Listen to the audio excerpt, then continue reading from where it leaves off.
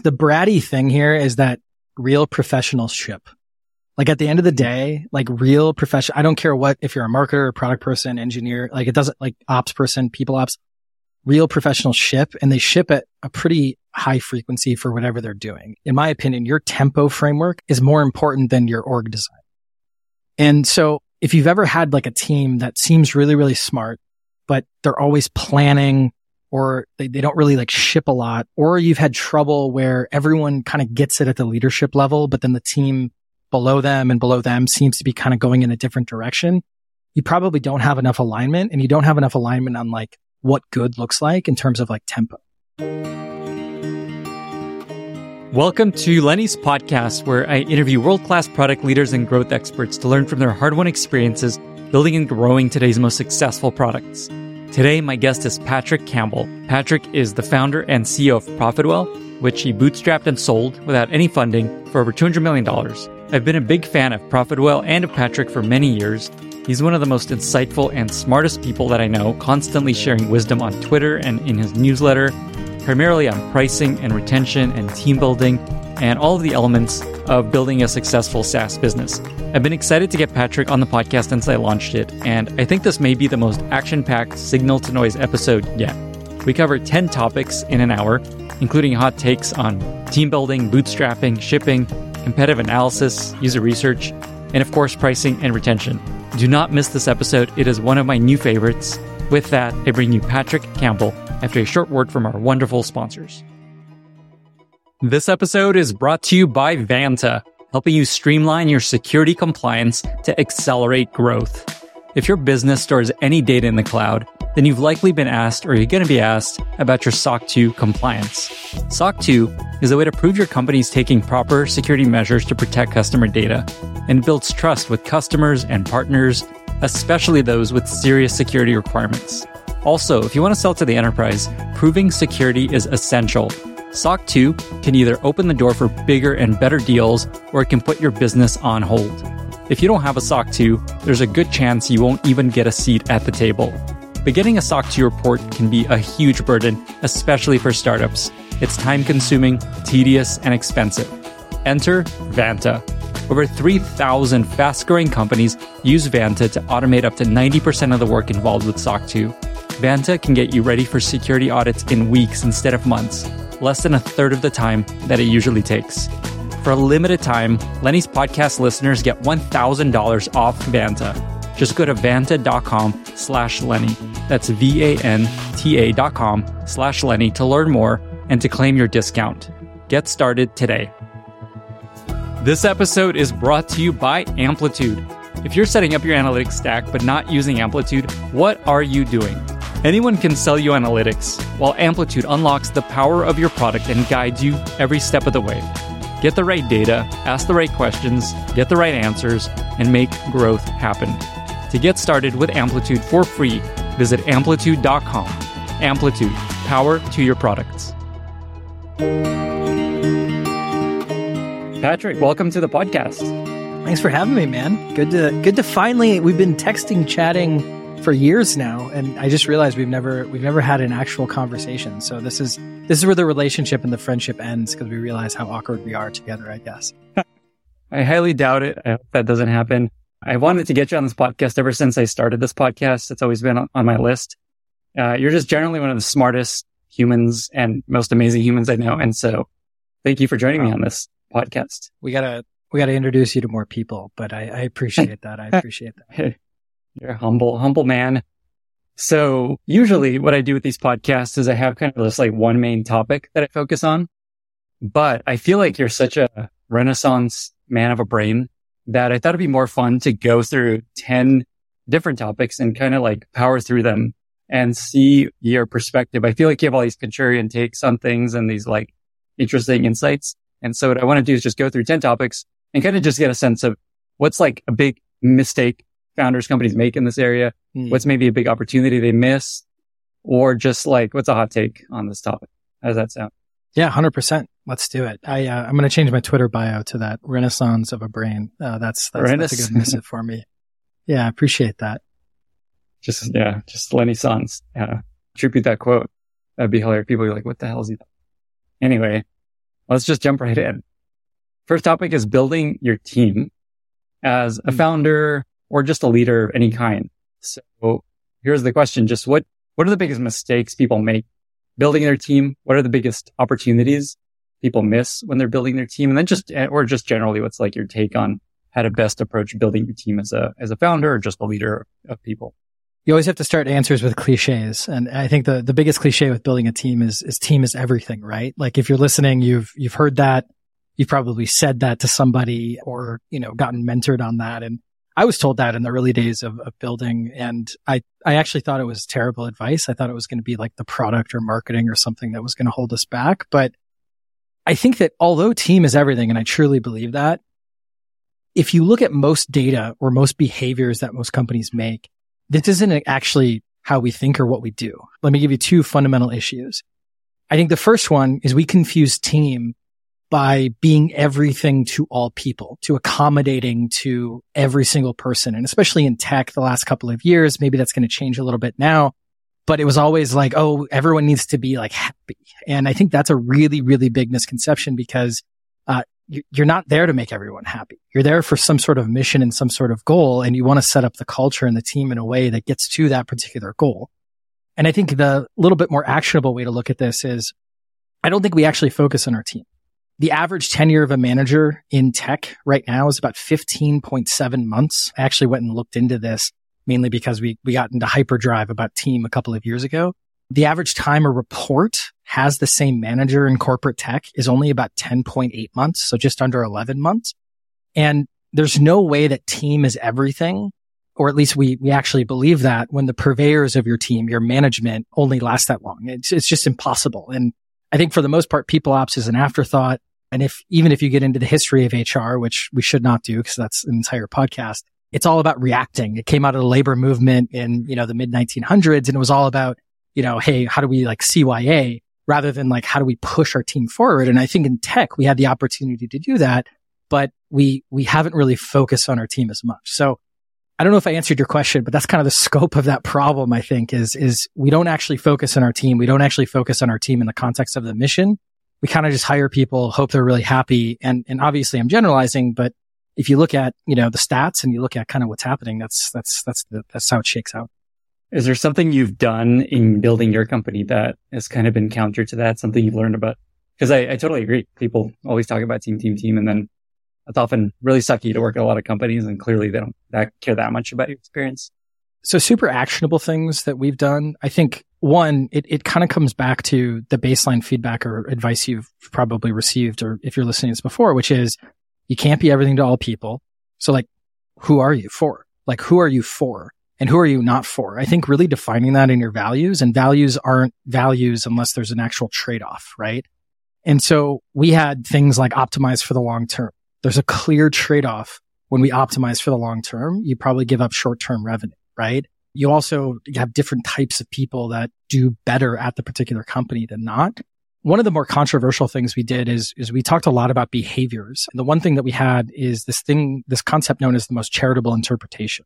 It's not something we made up, but there was this idea that basically when there's conflict or when there's some sort of confrontation, the way that you handle that confrontation was really, really important to us. And the way that we wanted our teams or the people that we wanted to hire for basically would take the most charitable interpretation of that confrontation. So Lenny, if you were like, hey, Patrick, I like your shirt, and I just didn't like when people commented on my shirt, instead of getting pissed off, going to HR or like getting mad at you, what we would do is we'd say, hey, like the right way at ProfitWell to handle that was be like, he didn't know, so I'm not going to bring it up. Or, hey, like, you probably didn't know, but like, I don't really like when people comment on my shirt. It seems super trivial, but when you have over 20 people, all of a sudden these things start to come up. And I think most of the time we infantilize our teams where we let them run to kind of HR, we have different policies or all of these different things. When at the end of the day, you're paying an exorbitant amount of money for very smart human beings to basically do stuff. And you want them basically working together and not having to go in this runaround with policies and people to kind of push things forward. I love that. It reminds me of something at Airbnb where our head of product was always encouraging us to assume good intent from the other person. Yeah. That just like, what is the concept. Good version? Yeah. Of like what they're trying to achieve. It's unlikely they're trying to cause harm. But the important part is, and this is where like you really care about your team, is if you believe that, and it's okay to have a culture that doesn't believe that. It's not a culture for me, and that's okay. That's the entire point. But if you believe that, then people who have trouble assuming positive intent or who have trouble taking the most charitable interpretation, they can't be at your company. And they have to go and you have to find, and we would have people, and we didn't always defend this. And when we started defending it, everything got better. But all of a sudden we would say like, hey, like, it seems like this is really tough. This is how we think about things. This is how we handle this type of behavior here. If that's hard for you, let's find you another job. And thankfully we're not digging ditches here. We're all working in tech. And so it's easy, quote unquote, enough to find another gig, even in, economies like now. That reminds me of, there's this guy, Douglas Atkin, who I worked with for a while, who helped us craft the core values at Airbnb. And he made this point that your values needs to be clear, exactly like you said, who doesn't fit, who doesn't belong. Cause if it's everybody, it's worthless. Like integrity, trust, like everyone wants that and fits into that. But it's only valuable if it's clear who's like not a fit, exactly how you're saying it. Well, we get this fear, that accommodation culture again, where it starts even in the interview process. We're like, oh my God, we need these hires. We need these salespeople. We need these engineers. So we don't end up being upfront with these values and these trade-offs in the interview process. And then all of a sudden you spend a lot of time and a lot of money hiring someone who just doesn't fit. And I think that's really, really bad for them. It's really bad for you. And so that was the other thing, is we would pull all of this forward into the interview process and talk about it and basically say like, hey, if this is not how you think, that's okay. We're not better than you. You're not better than us. It's just, this is how we do things here. And I think a lot of times we're scared to do that because we have that founder, that exec fear of, hey, we have to get this thing done. And the only way to do that is to, do X, Y, or Z, when in reality, that's actually going to, make your deadline go out further than actually focusing on, alignment as much as humanly possible. Next topic, bootstrapping. I feel like you're probably in the Bootstrap Hall of Fame. You built a company. There we go. That's all I've ever wanted. I think you're in there. So you told me if I'm missing anything, but basically you bootstrapped a company, sold it for $200 million. I don't know if I've heard of anything like that. So what's your hot take? What are mistakes people make around bootstrapping? The basic idea is bootstrapping is for lifestyle businesses that want to cash flow. Funding is for companies trying to create $1 billion in annual revenue. And that is something that answer offends everybody. Like that answer offends like the indie friends I have. They're going to be like, oh, what about Basecamp, Wistia, ProfitWell?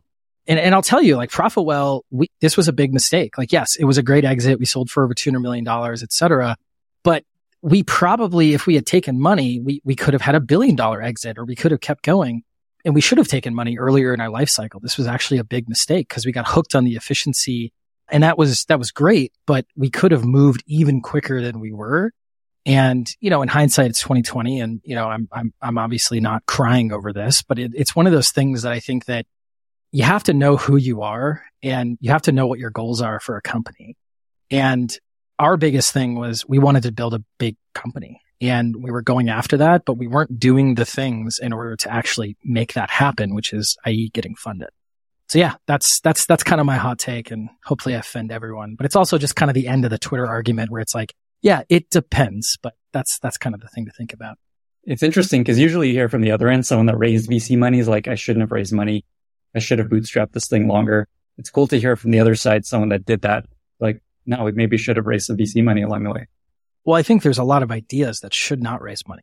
Like, there's a lot of ideas that should just be great cash flowing, and they can be large businesses. There's large businesses cash flowing tens of millions of dollars, without funding, right? And I think it's just one of those things that you need your goals, your model, and ultimately your funding situation all to kind of match. And I think a lot of folks, they go in the opposite direction where they're just like, oh, everything on TechCrunch, everything on Twitter is like, hey, I need to raise money, raise money, raise money.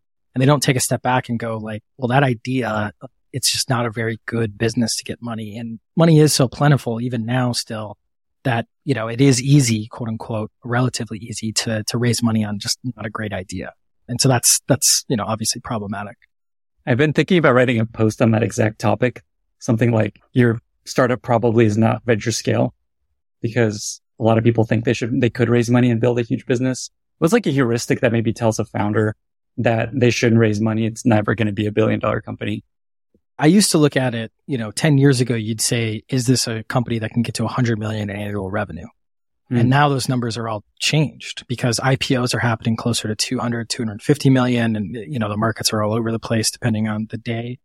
I look at this as if you are going to be that large company, you need to get to $1 billion in revenue per year. It doesn't have to be overnight. It can be over 20 years. It can be, it's not something that has to happen quickly, but that's how I think about it. And if I don't feel like there's a clear path to that, it doesn't mean I don't raise money. It just means that I take a step back and really think about that particular idea. Because when you get on that treadmill, there's plenty of ideas that will sell for 400 million, 500 million. But then if you're on the funding treadmill and you look at how much money that founder, that exec team ends up getting at the end of it, it's like, you might have been better just building a 50 million cash flowing business that, you're getting more money, from that. And you still have the choice to kind of sell it. So that's how I think about it. It's a spectrum and it's on the margins there. It's not like a fixed rule. But the other thing I also think about, like when I think about building my next company, we're going to be bootstrapped for, I don't know what, it's not a timeline, but I had imagined probably the first 18 to 24 months because I don't want to give up that equity for that funding on figuring out the idea. Obviously I had an exit, so I'm able to like afford that. And, I'm in a position where I don't have to worry about, my own livelihood. But I think it's one of those things. If you can bootstrap even if you're going after a funded idea, if you can bootstrap for the initial ideation and maybe even through product market fit, which is not an easy thing to do, but that's the ideal time then to raise because then you're just going for the fences at that point. I really like that very concrete stat you shared. And that's exactly how we think about it. That if you don't think you can get to $1 billion in revenue a year, eventually, that it probably is not a venture scale business. And I think that just boils down to how large is the market. If there's not enough people that are going to pay enough money to make this $1 billion a year in revenue business, you probably shouldn't go down the VC treadmill.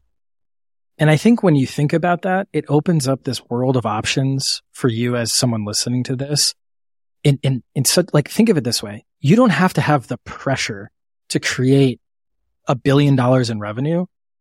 If you can take a step back and be like, okay, I can create a $10 million business. Like you listening to this probably, you're like, I don't know. But like, if you were a director level somewhere at a corporate company or you're leading product somewhere, you can go create a $10 million business. It might not happen overnight. It might take 10 years, all these other things, but that's amazing. That's insane. Like think of, 20, 30, 40, 50 years ago, you'd have to have a corner store and you'd have to work 18 hours a day to build that type of, ability or that wealth to then hopefully retire when you're 65 and sell the business for like 1x. Now, like you can build a software company that's doing $1 million a year, have an amazing life, reduce the number of hours if you want, or go all in and make it into a $10, $100 million company over time. And I think that's amazing. And we should celebrate that rather than like, if it's not $1 billion, you're failing. But we should just know our limits. I think that's the thing a lot of people fail at with funding. Next topic, pricing. You are probably the most, you're in the top 1% smartest, most experienced people on pricing. We could have done a whole podcast on pricing. Maybe we will in the future. But as maybe one of 10 topics, what comes to mind is like maybe the biggest mistake people make in pricing, biggest opportunity they miss, biggest hot take.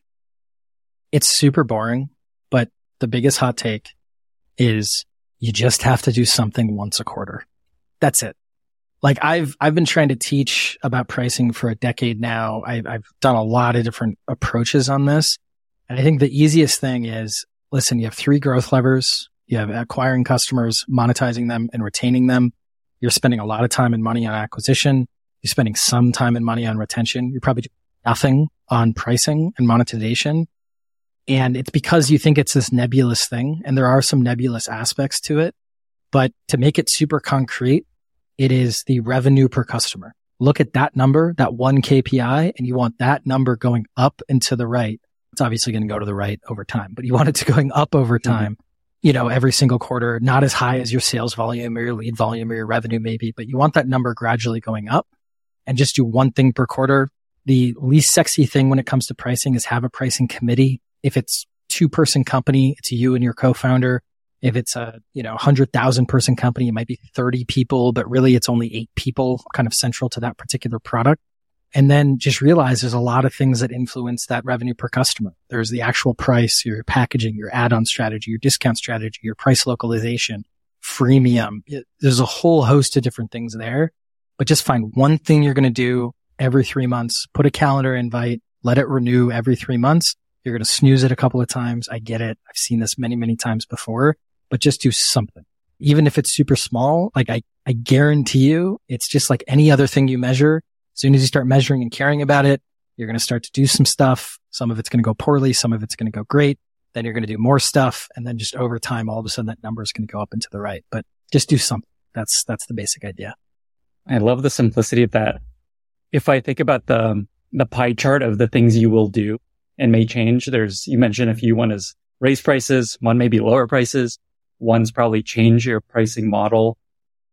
There's a couple more, I guess. In your experience, where have you found the biggest opportunities end up being maybe in the early phase of a startup in that pie chart? The number one thing to figure out when you're thinking about the different pricing pieces, pound for pound, it's the pricing metric or the value metric. That's how you charge per user, per 1,000 visits, per 1,000 what's-its, whatever it is. Consumer companies, it's a little bit harder. Physical good products, it's really hard, obviously, because you have that physical good, the physics, you can't get over. But the reason this is so powerful is because if you get everything else kind of in your pricing wrong or not great, but you get that right, you tend to be okay when it comes to monetization. And the reason is because first, from an acquisition standpoint, like acquiring customers, you end up making sure that you get Disney coming into your product. They're paying Disney prices. And then you get Johnny or Jane startup coming in and they're paying Johnny and Jane prices. You don't want them paying the same thing because obviously the value is different, even if they're consuming almost the same amount. So this allows you to kind of figure that line out. And then what's really beautiful about it is churn tends to be about 20 to 25% lower because people will downgrade, but you don't get this like I'm paying for so much and end up not using a lot of it. It's like, oh, I'm using 8 seats this month. I'm going to downgrade, and it's just automatic. And then your expansion revenues typically double when you're using a particular value metric, because instead of me having to resell you and being like, hey, Lenny, there's this really cool feature in this upper tier. Do you want this? And you're like, I already use the product. I don't really want this. Instead, I just go, hey, Lenny, congratulations. You now have 100 videos in your account. That's awesome. You guys must be growing. I'm just going to bump you up to the 100 video plan.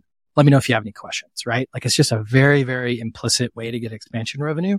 So that's the thing, pound for pound, that's the best. And then I would say if you have a lot of politics internally, which everyone does with pricing because it sits in the center of so many different teams, I would actually start with a price increase. You should be increasing your overall price once per year if you're building. If you're not building and your support sucks and your NPS is low, then, don't worry about it. But if your NPS is over 20, which is not a very high NPS, you should raise your prices once per year.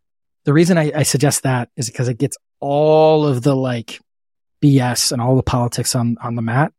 You're going to have to collect some data. You're going to have to prove it to sales. You're going to have to make sure you have the enablement. You're going to have to make sure your messaging is, but it's a tight enough non-nebulous thing that you're doing versus a value metric where you can have a bunch of debates about this metric or that metric. And should you give 10 away versus 100 away?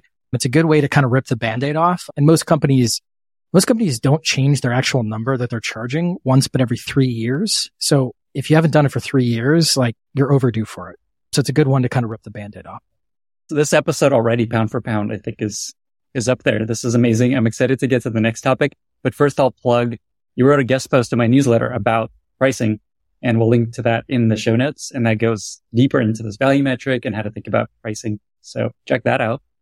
Next topic, retention. So when I think Patrick Campbell, I think pricing and retention. So again, this is could be its own podcast episode, but let's just pick one thing to talk about. What are the biggest mistakes people make, retention opportunities? Or just hot take? The reason I started writing about retention and publishing data on it is because I didn't want to be the pricing guy. I was trying to basically differentiate myself. And then, I was trying to be the SaaS guy, but that's too broad. But anyway, so retention, the hottest of hottest takes. And this is the one to offend 90% of the list. No, it's not going to offend, but this is a product podcast. That's how I think about it. Yeah. Product, homies, you fail at realizing most of the time that there are 2 types of retention. There is strategic retention, and then there's tactical retention. Strategic retention is all the stuff that you as a great product leader, great product team are doing. Your ICPs, your time to value, road mapping the right features, figuring out your mission metric, agonizing over every little thing, right? All the paper cuts of being a great product leader. But because you're so focused and so biased towards that, you miss out typically on this thing we call tactical retention. And these are things like payment failures, term optimization, cancellation flows, offboarding, etc. And if you're past product market fit, this area, this tactical retention, it's typically about 25 to 40% of your churn problem, which is a significant amount, but you don't really look at it because again, you're like, I got to go focus on features. I got to do this and I'm going to go, be this great product leader. And so because product is so entrenched in that thinking, that problem can be solved with like 2 months of work. Like it's not that much work. Putting in basically a marketing funnel when people's credit cards failed. Not that hard, not rocket science, right? Doing offboarding, like being really smart with offboarding. And one little tidbit, I looked at like 2 million cancellation flows. We built some products for this. That's why I have this data, just to be clear. But looked at like 2 million cancellation flows and we found you have about 18 to 30 seconds when someone hits that cancel button. We found you should ask 2 questions. 1, why are you leaving? Multiple choice. Don't do the free response. You get like 1 out of 100 great responses and 99 are not great. And then the other question we found works really, really well is what did you like about the product? And the reason that works so effectively is because that person's on a freight train to basically cancel. They're like, I'm already done. Oh yeah, this is why I'm leaving. The minute you ask them what they like, you're basically tapping into this nostalgia effect and you're stopping that freight train. And then when I have that information, it's great for a product team. It's great to figure out like what's working, what's not, what should we do more of? Was this a good customer? But then based on their engagement data, their plan, whatever, all their like firmographics about them plus their answers, then I can offer up a salvage offer or a pause plan or a maintenance plan or these types of things. But all of this type of stuff, this is really, really powerful. And I always suggest like finance teams should just take this on because product teams are always going to be thinking so much more in the future rather than like fixing this right now. But that's the hottest take I got for retention. That's a great, awesome take. And I want to plug ProfitWell right here, actually. I know you guys offer a product that does this and I've used it. So I don't know if that's still true. I know after the acquisition, things change. So I use ProfitWell for my newsletter. I just plug it into my Stripe account and it's like the most amazing free product because it just tells me everything I want to know. And then it's got this cool feature. You just turn it on and it does these things for you. Like it tells people your credit cards about to expire. Hey, this card failed. You should try putting in a new card. So that's a cool reason to check out ProfitWell.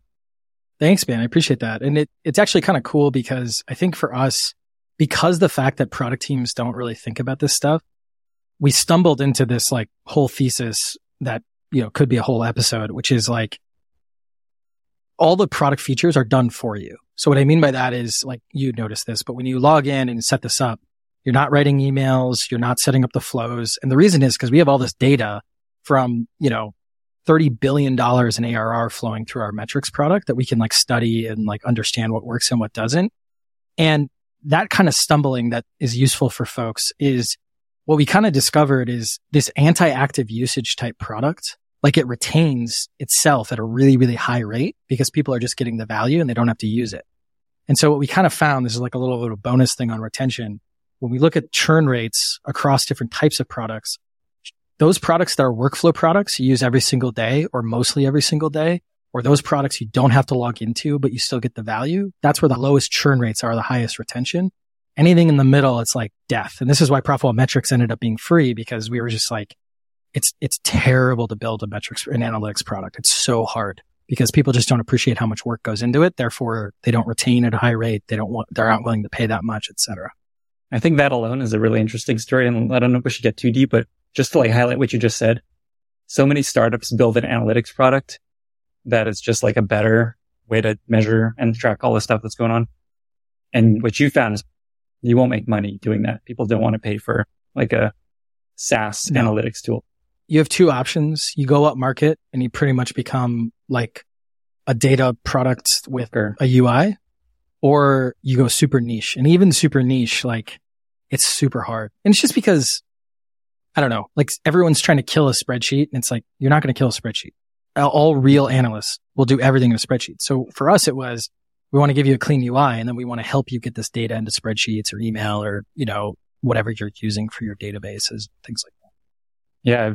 Like, I don't want to make this an ad for ProfitWell, but it's like founders come to me with pitches of like, hey, I built this sweet analytics. So I'm like, just look up what ProfitWell is giving away for free. That's going to be a high bar to exceed. Yeah. We were going to try to sell it. Like we were trying to sell it in the beginning, but what ended up happening is we ran into all this, and that's why we didn't. All right, back on track. Topic number 5, shipping. What have you learned about shipping? What are mistakes people make when trying to ship faster, ship more efficiently? Yeah. The bratty thing here is that real professionals ship. Like at the end of the day, like real professional, I don't care what, if you're a marketer, product person, engineer, like it doesn't, like ops person, people ops, real professionals ship, and they ship at a pretty high frequency for whatever they're doing. And so the thing that we thought a lot about is like, in my opinion, your tempo framework, and I'll explain a little bit more of what that means in a second, is more important than your org design.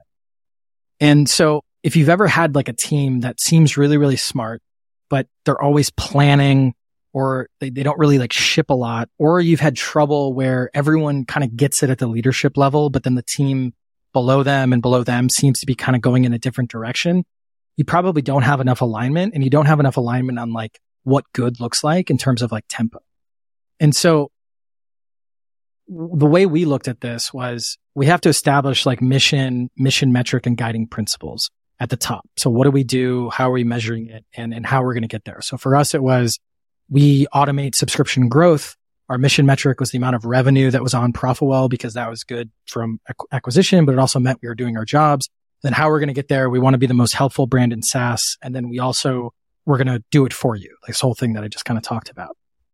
Then what we did is we established that at the leadership level. Every org leader, so marketing, sales, et cetera, they need a framework that fits into that overall. So marketing at ProfitWell was this whole inbound media. So lots of podcasts, video series, et cetera.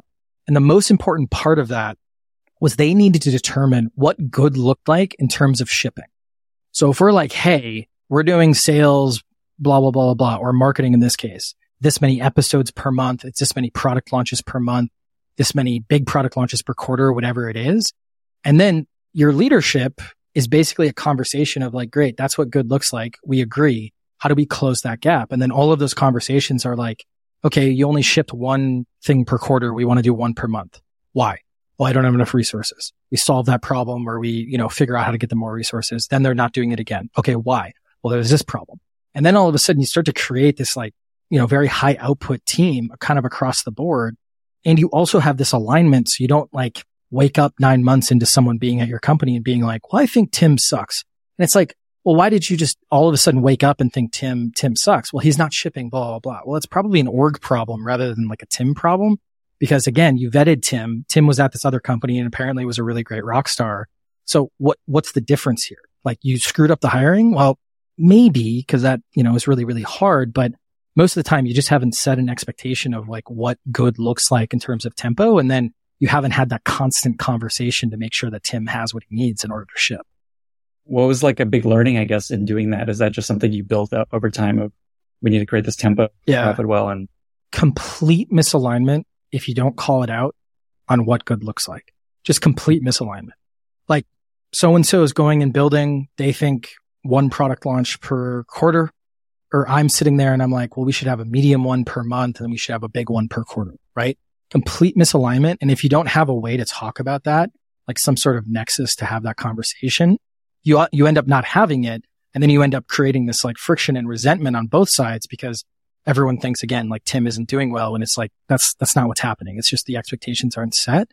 And then what was really cool is that you start to find out that the why they aren't hitting what good looks like is all solvable. And most of the time it's this team isn't talking to this team.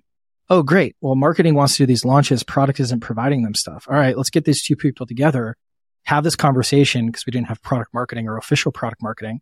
They have this conversation. Then all of a sudden it's like, all right, Neil, you need to provide one thing a month. There's so much stuff we've built. A lot of it we haven't announced. You just need to provide one thing a month. Marketing will worry about how to like position it in a way that, isn't too far, isn't like overselling it, but also like gets us something per month and you can approve like that positioning. And then all of a sudden it's like you start getting this like tempo going, which, obviously is the goal. Reminds me, David Sachs has this awesome post called The Cadence around how marketing and product and sales should operate and create this kind of cadence of being aligned, but also like offset schedule, which we'll link to that in the show notes if you haven't seen it. Yeah, that's great. Next topic, first principles thinking. as a Renaissance man of a brain, I feel like you spend a lot of time thinking about from first principles. And in our conversations, you always have really interesting approaches to things. What have you learned about actually implementing first principle thinking, which, people are always talking about? How do I want to be first principle?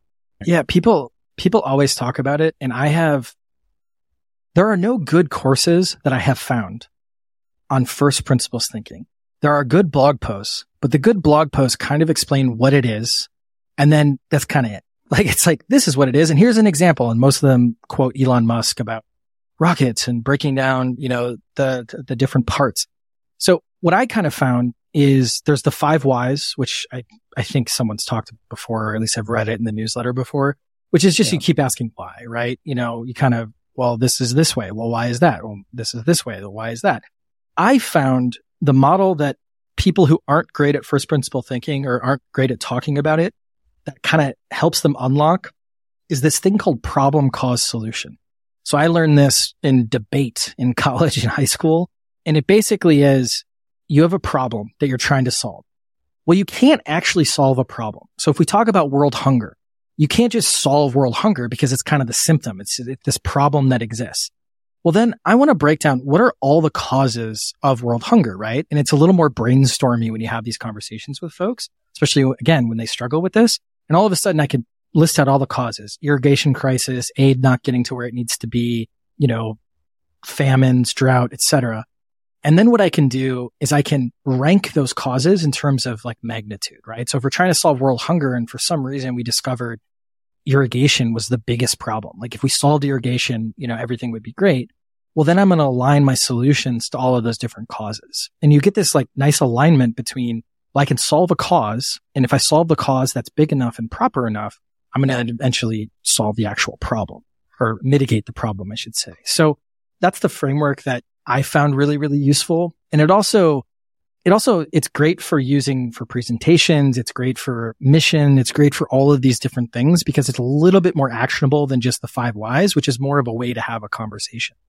So the way you operationalize this, so problem, cause, solution, you're saying like on strategy templates, you kind of write out, here's the problem we're trying to solve. Here's the source of the issue. And then here's how we're approaching it. Can you talk a bit more about how you implement this at your company and the people you work with? Yeah, totally. So I'll say big, medium, and small things, and I'll try to be really quick. So big things, it's like, what are we facing? We're going to try to charge for this metrics product. Now there's a bunch of competitors. The customers don't really care about it. So we have this problem, and the problem is growth, right? Like, how do we grow a product like this? How do we grow our company, right? And what's really interesting about like a big problem or a nebulous problem like that is you end up having a lot of conversations about the problem, which I think is more useful sometimes about like, well, what are we actually trying to do? Like, let's get alignment as much as possible. And then it's like, okay, well, what are the causes of our growth problem? Well, people aren't willing to pay for metrics. Getting accuracy is really, really hard, actually. The market's dense, all these other things. Well, what are some of the solutions? Well, we could do this, could do this, could do this. And normally what ends up happening is the solution ends up being kind of an approach.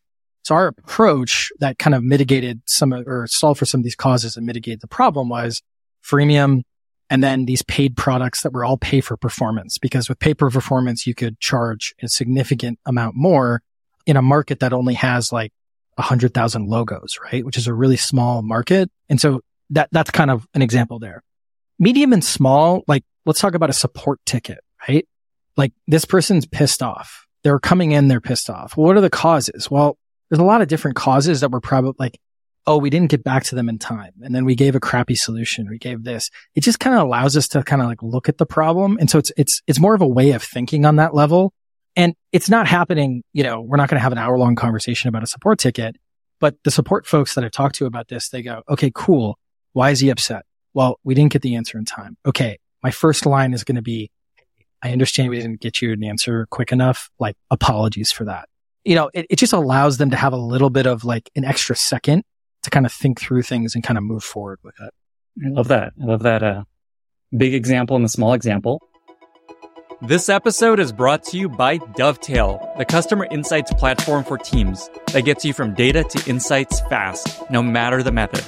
There's so much customer data to get through, from user interviews to NPS, sales calls, usability tests, support tickets, app reviews. It's a lot. And you know that if you're building something, hidden in that data are the insights that will lead you to building better products. And that's where Dovetail can help. Dovetail allows you to quickly analyze customer data from any source and transform it into evidence-based insights that your whole team can access. If you're a product manager who needs insights to motivate your team, a designer validating your next big feature, or a researcher who needs to analyze fast, Dovetail is the collaborative insights platform your whole team can use.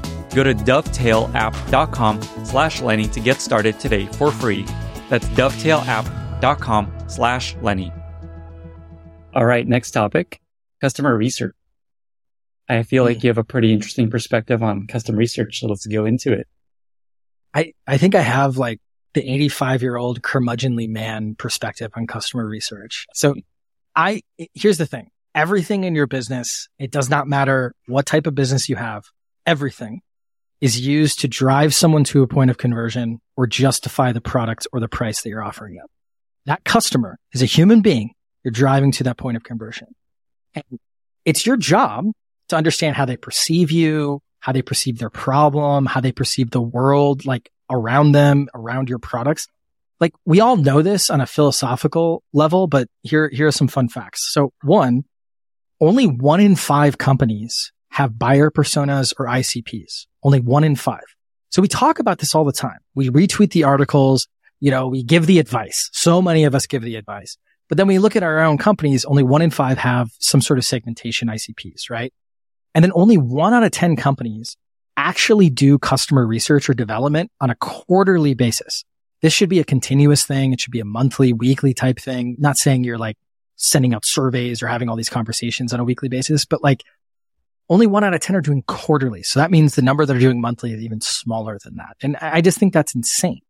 And when we look at all data, and we have a lot of data on this, and this is something where I've been talking about customer development for a long time, like everything is better. Like everything is better. NPS is higher for organizations that have, customer development functions or even just ICPs, or buyer personas, depending on what framework you're using.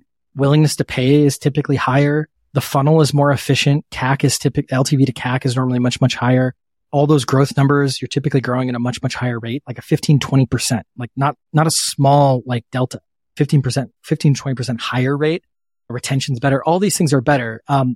And the thing that I think 20 years ago or 10 years ago, you didn't have to do customer development because, and this is where Keith Rapois is just like customer research is dumb or whatever his famous quote is, but you didn't have to do it because there just wasn't a lot of stuff out there. And we all were riding the wave of the internet.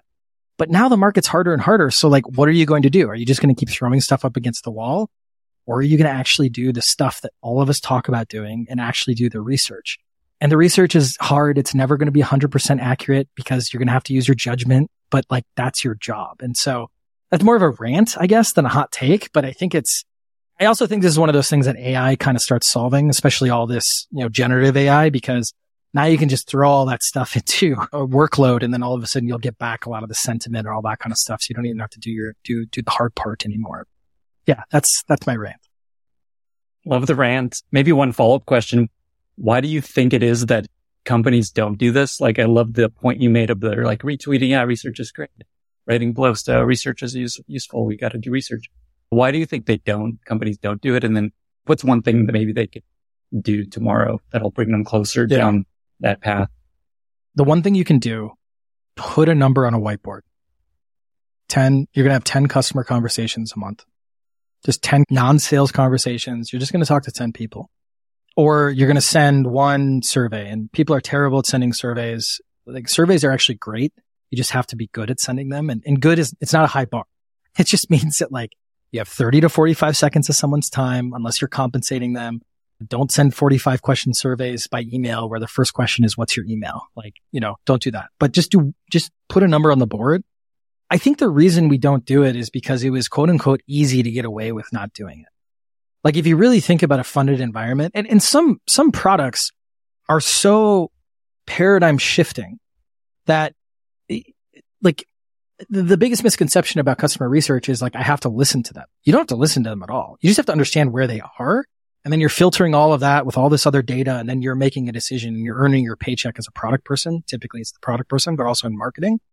So I think it's just one of those things where you could get away with not doing it. Now though, the way the market's going, like you're just starting to see this more and more. You're starting to see more tooling. The reason you're seeing more tooling is because they're starting to connect it to like actually being useful rather than you having to set up your own kind of customer development program. I think the other reason typically people haven't had to do this is because there's a lot of brute forcing that's done in startup land, and it only lasts so long. So all of these companies that raise a bunch of money, get the $100 million exit, everyone's clapping because it's a big number, but like cap table's screwed, everything's bad, like it's a win because it's a win. But like all of those companies are ones who are able to brute force to a certain level, and they never learned how to like actually understand their market or their customer. And I think that kind of story will continue to happen as long as we have a lot of capital flowing in the market. But I would rather not be that company. I would rather be the company that, gets the $100 million, $200 million exit with bootstrapping, or, builds the $1 billion annual revenue company because I know my market, I know my customer so well. Talking to customers, good. You should do it. Great reminder. People are going to listen to this like, yes, we should do this. And then they'll just move on. And my joke when I give talks is only 20% of you are going to do this. When I give a talk on it. And so like, I'm not even going to talk deeply on it. Like you 20% come talk to me. I got a whole framework for you, that type of a thing. Because I think people just nod their heads and they tweet it and they just don't end up doing it. Status quo is hard to overcome sometimes. We're on to our 8th topic. We got 3 to go, and it's on competitive intelligence. And that touches on a really interesting part of your background that I don't know a lot of people know. Yeah. So my background, I started, my career, I worked in U.S. intelligence. I worked for NSA, and I was just a entry level intel analyst. Basically, I was only there for just over a year. And what was kind of interesting is you get taught first principles thinking in so many different ways because you're solving essentially puzzles every day. Now those puzzles are like finding a bad guy or a gal or finding this piece of information. Like those are all the puzzles, but you have to kind of think through like how to figure this out. And a lot of those puzzles involve, you have these number of entities. How are they going to react? And you're trying to predict how they're going to react. And you're also trying to help figure out how you're going to kind of react or act in the context of them, right? So like node analysis, basically.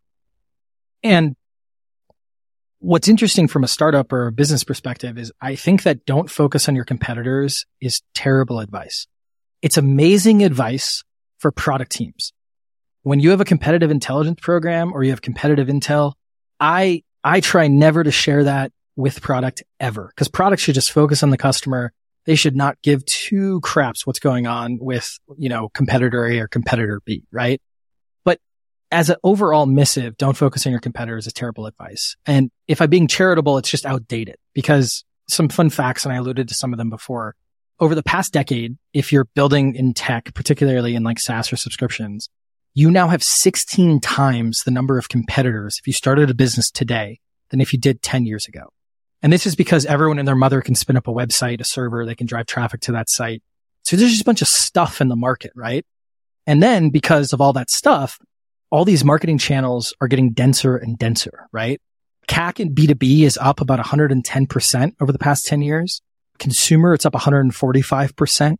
If you're selling sales and marketing software, it's up 220% because there's just so much sales and marketing software doing sales and marketing things in the market. And so the other reason for this is we haven't had a brand new marketing channel since 2015. And that was Snapchat. We have TikTok, but, TBD depending on how you think about it. But we're going from like brand new marketing and advertising innovation every quarter to basically every 5 years. My point is, if you are not in a blue ocean, you're not in the Peter Thiel, go to a market of one, you're not in those types of things, which is most of us. And even some of us who think we're in those things, we're actually not. You do have to focus on your competitors on some level. And the levels I particularly think are a bare minimum, just knowing who they are, having a strategy. So for ProfitWell, we never had comparison pages because we very quickly went from a challenger in this very competitor market to the leader in the market. So all of a sudden we were going to be above the fray. That was the idea. That was the strategy that we had, which is we're going to have a lot of intel on what's going on with them, why people care about this product. We had white label NPS surveys and customer development surveys going to our competitors' customers. Like that's the level. And it was just automated. It wasn't like it was taking a lot of time, but we just wanted that intel. When you say white label, that means you're emailing your competitors' customers to see what they think of your competitors, right?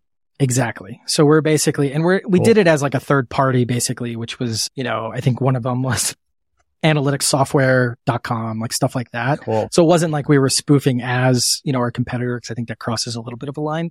But basically we would have this intel. I would have, there's a whole program here. Like I would have basically, I'd have sources, like basically these, these customers I knew were always going to stay because they liked the founder or something like that. I would get on the phone with them every quarter or two just to be like, hey, like, what are you liking? Why haven't you switched yet? These types of things. Or I'd see them at conferences. So there's a whole program there. And again, it's not like it's distracting anything. It's just, I want the intel so I can predict what's going on. I can predict who to care about, who not to care about.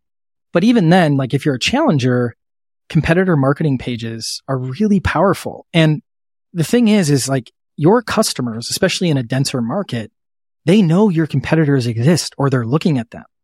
Don't infantilize your customers. Help them. Hey, this is how we compare to XYZ, competitor, and be honest as much as possible. We should always be honest, but be as upfront as possible, I should say, with where you're bad at and where they're great at, those types of things. But long story short, having something awareness and then choosing a particular strategy. And then depending on your strategy, you might ramp up how much you actually do with the actual intelligence program. This is amazing. 2 questions. Should every startup have a former spy on their team to help them operationalize these ideas? And then 2, is there anything else that you found super valuable that you did based on your training there? We didn't have a formal program, but I love hiring veterans, either veterans of intelligence. So they're citizens. So they're not veterans from a military perspective, but like people who had worked in Intel or people who were actual veterans of different military branches. There's a lot of reasons for this, but I think that the intelligence folks, it's a way of thinking. Now, you got to be careful, and this is just purely my opinion, because depending on how long they were in, the reason I left is because it's the government. It's super bureaucratic. It was one of the most fulfilling jobs like I will ever have. And I was only there for a short amount of time, but it was just one of those things where like, it's just so bureaucratic. So the 15-year person there is not driving. They're not trying to like change the world necessarily. They have a job, right? So you got to kind of be careful with that. But yeah, I think there's these really smart people that just think in a different way. And it's a broader point is I think it's just really, really good to like go to different industries, like all this customer development stuff. You go to any like major retailer or any major e-commerce company, they have entire teams just dedicated to this stuff. Like Hallmark was one of our first pricing customers back in the day before we went subscription focused. They had 119 people in customer insights and research. And this was part of the reason we were like, well, you guys don't need our help. You got enough people. But like, those are great people to hire, even though they don't necessarily have the domain or the actual industry knowledge. They have a lot of domain expertise. In terms of things I learned, I'll put it this way, not to get political. If I was in charge of budget, I would give so much more money to the Intel community. I saw conflicts or heard about conflicts being stopped just because of intelligence that didn't go hot, in terms of like war fighting. I think it's one of those things where I would put so much more money there than the actual, other side of kind of the defense budget. And also like everyone asks me about Snowden. So again, not to get political, it's a lot more complicated, I think, than a lot of people think. It's one of those things that the issues that were brought up, obviously they got really sensationalized, but they're really important conversations to have, but it's not as simple as like, like stop doing this, start doing that. You don't have to worry about the NSA. The NSA is all outward looking. You should worry about the FBI. The FBI are the ones who get a little testy with certain things. And, you're seeing that in the court cases and stuff like that. But just know there's a lot of really hardworking, very well-intentioned people who you might disagree in terms of trade-offs, in terms of safety and things like that.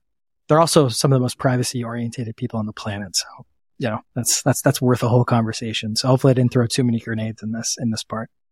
No, we need more grenades. That's the first time Snowden was brought up on this podcast. So that's cool. There you go. And this is actually a good segue to the next topic, which is around local strategies like FBI versus NSA. I think you have a strong perspective that local strategies are much more likely to drive growth. So we'll just get into that. Yeah. Just to give you a tease, I'll tell you what I think of Snowden after the podcast. So the world doesn't get to know, except that I'll tell you what my opinion is afterwards. What a tease. Local strategies, very basic. People like to buy from people. But we as operators get so excited about the scale of the internet that we forget the basics of humanity. Here's some fun data points. We did a bunch of studies on this. So prospects who meet you in person, and this is not just for ProfitWell, like all the data I've shared, it's all global level data or segmented depending on how we did it. It's not like just our findings. It's like we looked at probably a minimum of like 2,000 companies per, kind of factoid, and most of the time much more. But prospects who meet you in person have 10 to 30% higher willingness to pay than those who didn't.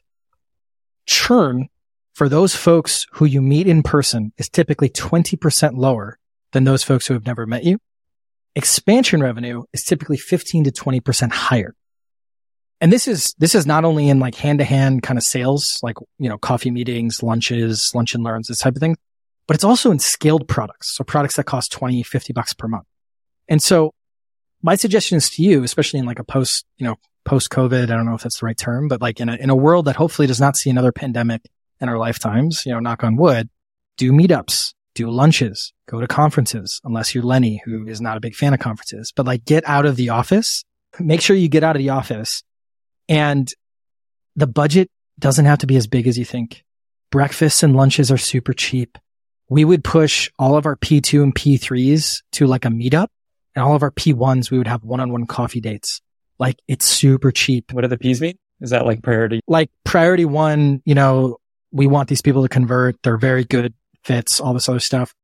P2s are like, they're probably good fits, but they're just not as big. And then P3s are with a content play. They just love our content and stuff, but they're not necessarily, good fits for us. And so people make the mistake. They push everyone to dinners, and it's like, I don't want to spend all of my money on P2s and P3s.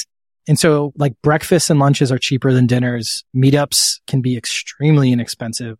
Get creative. We like to do like barbecue type stuff, or like, not dive bars, but like the unique dive bar, I guess is the best way to put it. So it's not fancy. People just want to meet people. They want to talk to you, especially if you're doing content and things like that. The Lenny newsletter, Lenny Empire meetups, I see the pictures of those all the time. Like there's just an urge to learn from one another and hang out. So yeah, that's the biggest thing. Get out of the office, or get out of your desk at home. Yeah, that's right. Your Zoom. And you're saying it's not just like the founders. It could be anyone on the team, salespeople, that all works. Anyone. I led marketing as part of my role as CEO. And so like I did a lot of this, and I'm also the one doing a lot of the content and stuff like that, or like the face of a lot of our content. So I did a lot of it, but you're head of sales, and you just have to position this a little differently. If they're going to meet with a salesperson, it's the same thing as if they get an email from a BDR. Like they're like, I'm not going to figure it out. I don't want to like deal with this. But if it's like, hey, we're hosting, like we're doing these lunch and learns right now. I was in Paris, New York, and London last week. It's probably why I'm so sick this week. And all of a sudden, we did these lunch and learns. People just want to hang out. So we had 10 people, we had 20 people at one, 10 people, all priority one leads. And then we did these meetups with, 100 plus people at each. Like just think of that like brand equity, and you just hang out. It wasn't just me at all of these things. I ran the content, but then all of our sales folks were hanging out and, doing their thing. But it doesn't have to be super complicated. It's just those touch points that people want. And it's so high leverage, because there are a lot of people who will not answer your email, but will come to an event to meet you or meet someone from your team, because it's something to do, especially if you're buying them breakfast or coffee or something like that. It doesn't have to be something that's extravagant. I love this advice. Basically, it's like if your sales aren't where you want it to be, find a way to meet your potential leads, or someone in your team meeting your lead. Like that's a very actionable thing you could do. Like we're not hitting our numbers. Let's just go meet some people, find opportunities to hang out in real life. Well, in the early days, pre-product market fit, this is all we would do too. Like I would stay at the worst hotels. I would stay at hostels, but just to get to like, okay, I want to sell to these people. Like the best information I'm going to get isn't in a Zoom where I'm asking them questions. It's going to be like, hey, I, gave a talk on pricing because that was like a high leverage thing I could do, because no one knows anything about pricing, but they know it's important. So a lot of people want to listen. But then afterwards, it's like, oh yeah, how do you think about this? Like, what are you doing for this? What are you doing for like all of those like fun producty questions? It's just really, really high leverage. And I think it's one of those things that, depends on your role, depends on your stage, but everyone can use something there. Great segue to our final topic. A lot of people spend time on the top of funnel, driving visitors, driving traffic, getting the word out. A lot of people spend time at the end of the funnel, closing customers, increasing within an organization. You have this perspective that the middle of the funnel is maybe the biggest opportunity these days. Can you talk about that? pound for pound, biggest opportunity. So take a quick step back. Demand generation exists for more than just supporting the sales team. We forget that. So sales and marketing, the past decade, right? It's all been the funnel. We're top of the funnel, middle of the funnel, bottom of the funnel. HubSpot's trying to make it a flywheel, but marketers are still talking about funnels, right? And when you look at the data, it depends a little bit on the price point and a little bit on the vertical, but 80% of sales and marketing budgets tend to go to the top of the funnel and the bottom of the funnel. So sales folks and like ad type spend, field events, whatever it is, that's where it goes.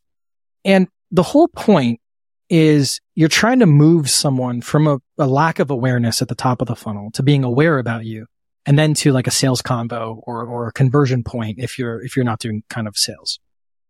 The problem is bottom of the funnel efficiency and top of the funnel efficiency has plummeted the past decade, like just plummeted. And it's not only because of the factoids I was saying before about CAC and all these other things and so many competitors being in the market. It's just one of those things that like the days of like just hiring a bunch of BDRs, not training them, not having them in account-based marketing, not doing all these other things, those days are not here anymore. Like those days are gone, maybe in some specific verticals and in specific parts of the market. But here's the other problem. Sales today is so much more about timing than it once was. Because there's so much stuff out there, it's one of those things where people are waiting until it's the right time. They're aware of you, but they're waiting. So the question we have to ask ourselves to not bury the lead any further is, do we need to make this like river of demand generation, like basically what demand generation works, but that's table stakes. If we want to be even increasingly more successful, that middle of the funnel needs to get bigger. That pool of users who is aware of you, interacting with you on a regular basis. Like what if you had leads basically hanging out there in the middle of the funnel, interacting with you on a regular basis before all of a sudden their timing was right. And then all of a sudden they go to the bottom of the funnel. And even better, they opt into them. You don't have to like keep, going after them and doing, sales processes that are very kind of churn and burn. So that pool of leads. And so the best way to create pools of leads, freemium. I'm a huge fan of freemium. I used to write articles about how freemium's terrible. So I'm a big convert. I wrote a book on freemium as well. The thing with freemium is CAC is still up over the past decade, but it's up a lot less than overall CAC. Customers who convert from freemium and become paid customers, their retention is typically about 10 to 20% higher than those who converted from a free trial or converted from kind of like a traditional sales process. And then on top of that, NPS or CSAT, we measured it through NPS, is typically about double because they're converting on their own kind of timeline, not on some artificial timeline of a free trial or artificial timeline of sales. You should still have those things, but I want this pool of people who are aware of me and are using something of my product, because at the end of the day, what better content do you have than your actual product, right? Even if you're a big enterprise solution, give them something to interact with. And then the other way to kind of fill that middle of the funnel is I think inbound marketing is just becoming SEO and ebooks. Kieran from HubSpot gets offended when I say that, but I love you, buddy. It's okay. I'm still a huge fan. And this is just because like CAC and inbound marketing has gone up and it's all about, a lot of SEO, and we'll see what AI does to that.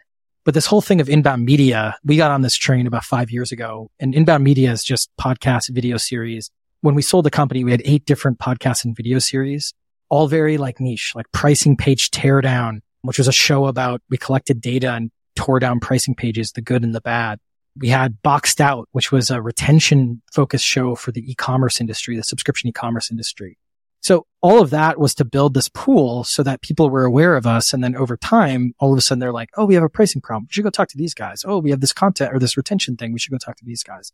But I think the pool is kind of the future. And a lot of people are still treating it as just this gateway between the top and the bottom of the funnel.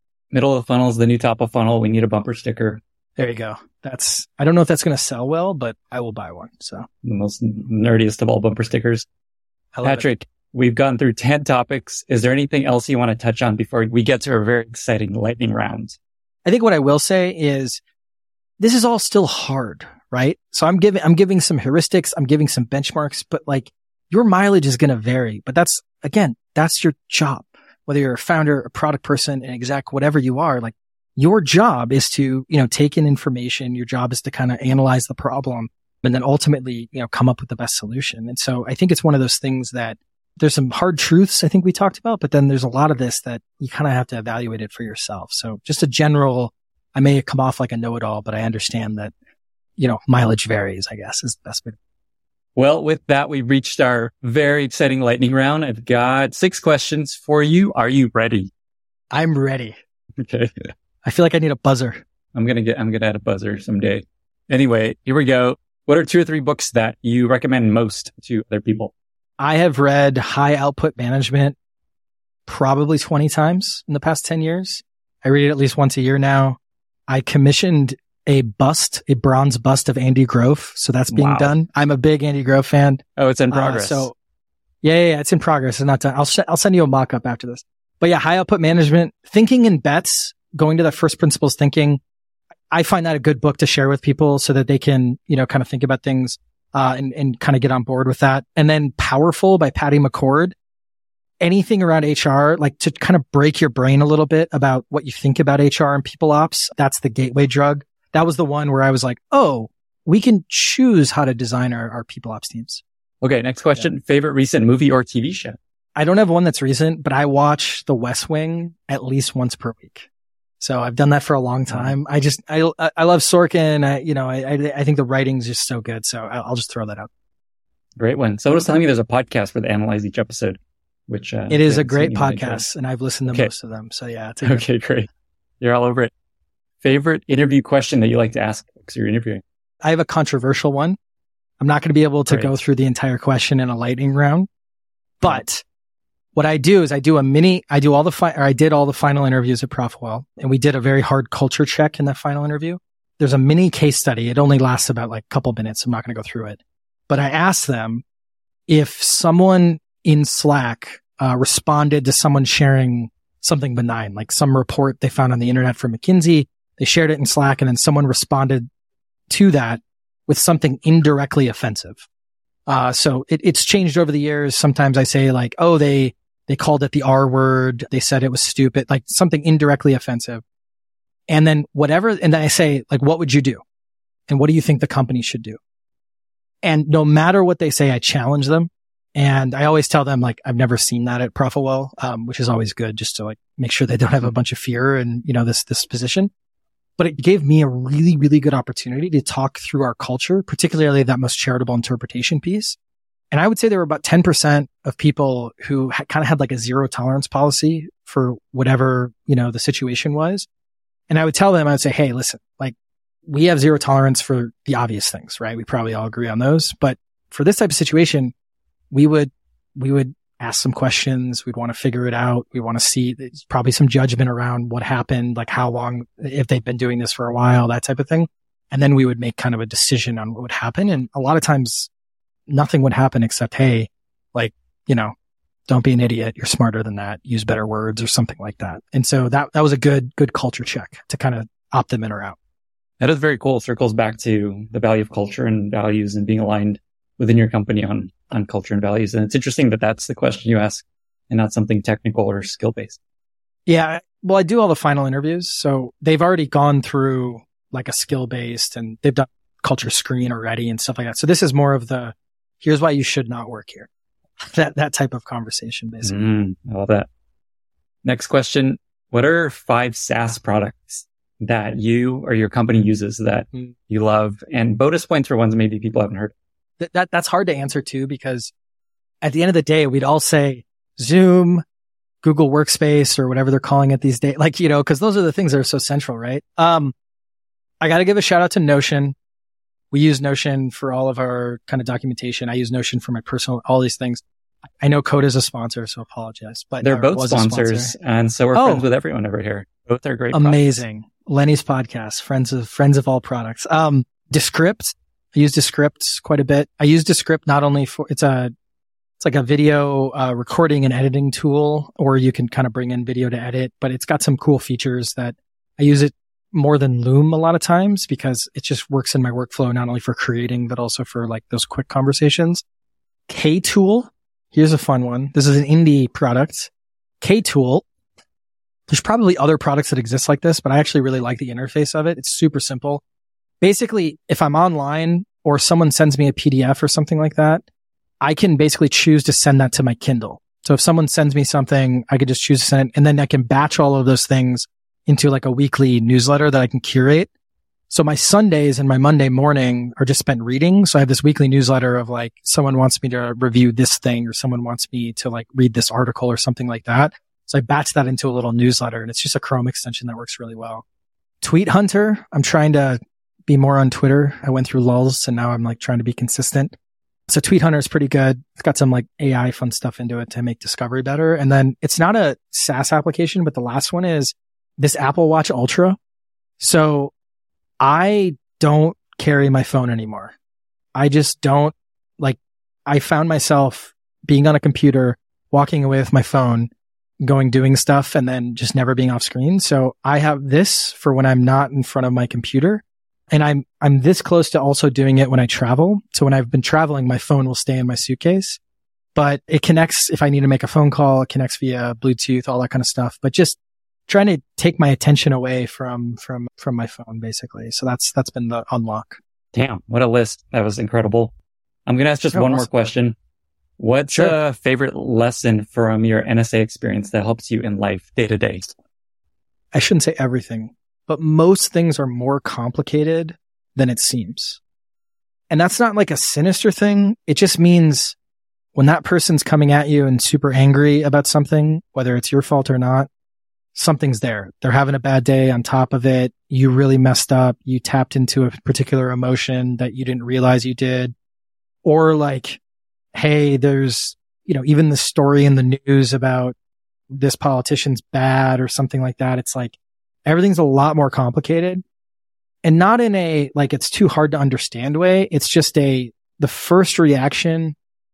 You should always caution yourself on believing the first reaction that you have. And I developed that there because there's so many things and it was also my first job. So a lot of this stuff happens because it's your first job. Many people may have this experience at a different place, but it was like, oh, this thing, geopolitical thing, this happened. Oh, here's my first instinct. That means this is bad. They're like, well, actually, there's this other thing going on over here and this other thing going over there. And those are actually connected. That's why this is caused.